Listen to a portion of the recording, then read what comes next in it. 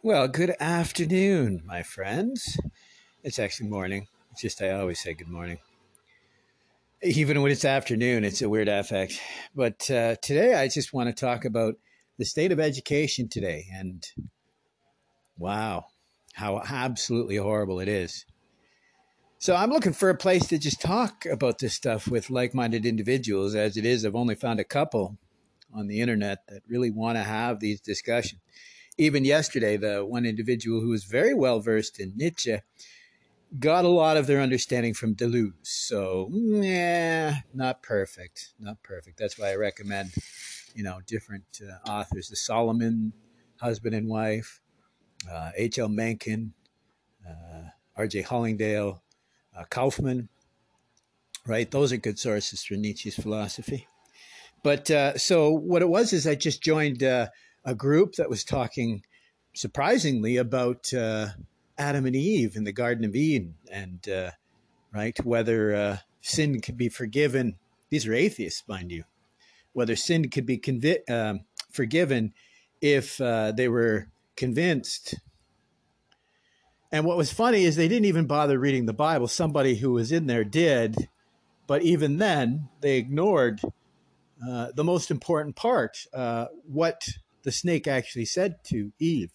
And essentially, it was the idea that she would become as God, right? She would not understand more, but more have greater power or influence, right? This, and I tried to explain the phenomenology itself that's present. Um, right? I mentioned the Imitation of Christ, Thomas à Kempis. I mentioned Jung and how important he felt, the archetype was Christ archetype. But here's what just blows my mind.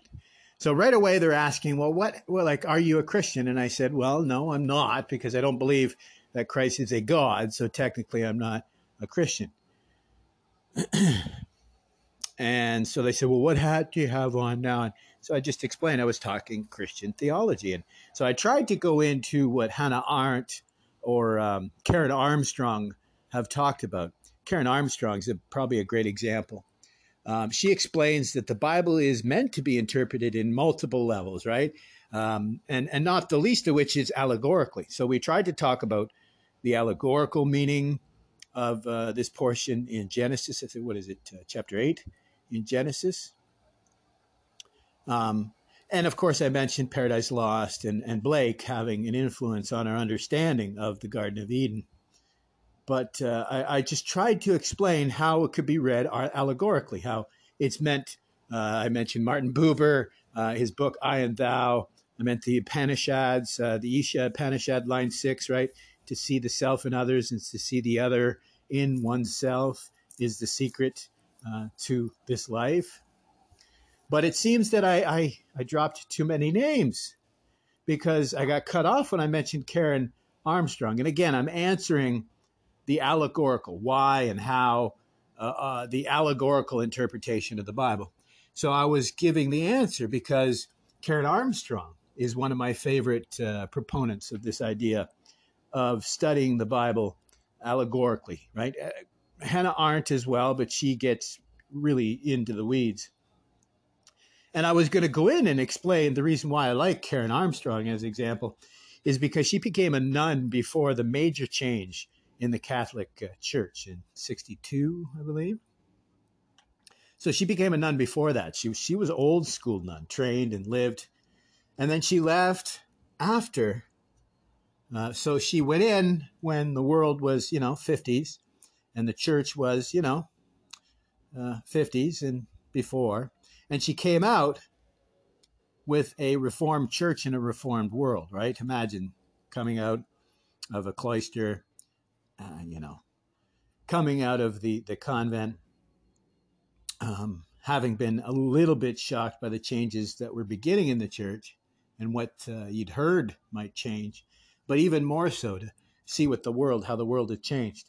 And I mentioned this last night to my wife. They just did a study, and it's shocking. It really is. This is why I've begun studying religion, because I saw this trend happening.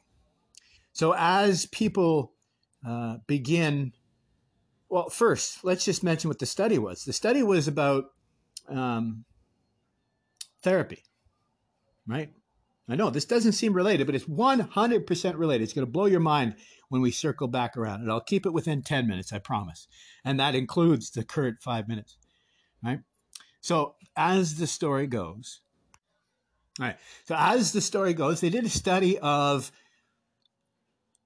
the net benefit of therapy on mental health over the last, geez, it was a long period of time. Don't quote me on exactly how long, but it's a very long, decades of time. And what's surprising is therapy technically looks like a net negative historically, right? Because over the last 30, 40, and I'd even go back to the dawn of psychotherapy. I mean, so the last 100 years, even say, easily the last 100 years, but let's say the last 100 years, the mental health has only gotten worse. And arguably, people are so shocked of what they're going through today. Imagine, I just read a book about Robert Graves, the war poet, what people went through in the First World War. And remember, by 1916, 17, there were men going to war and dying, knowing that it was just a waste of life and a lost cause and just a bungling by the military themselves. But these people still, they had to persevere, right?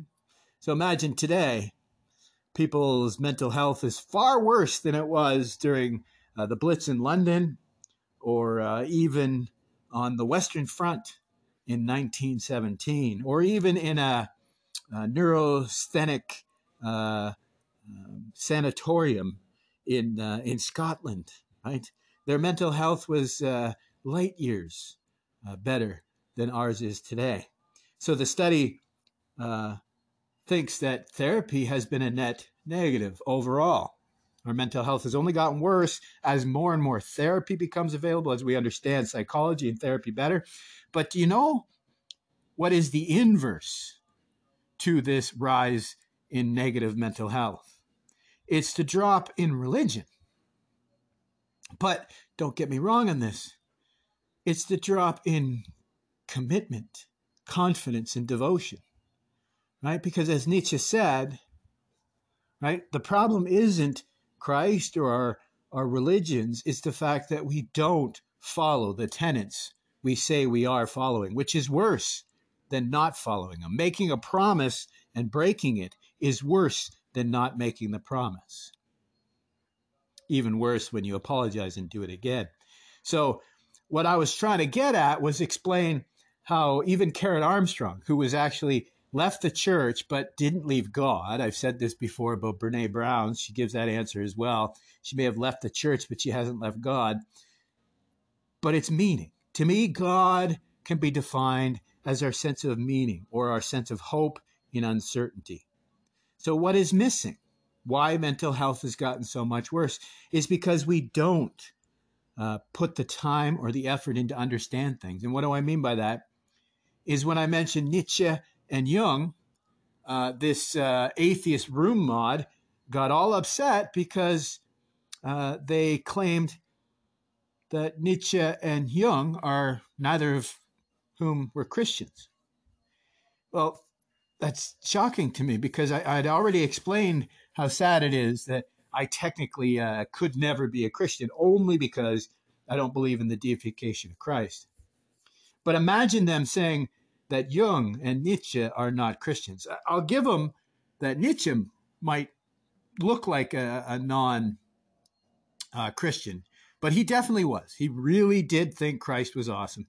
And Jung, if you think Jung wasn't a Christian, well, then you just don't understand, right?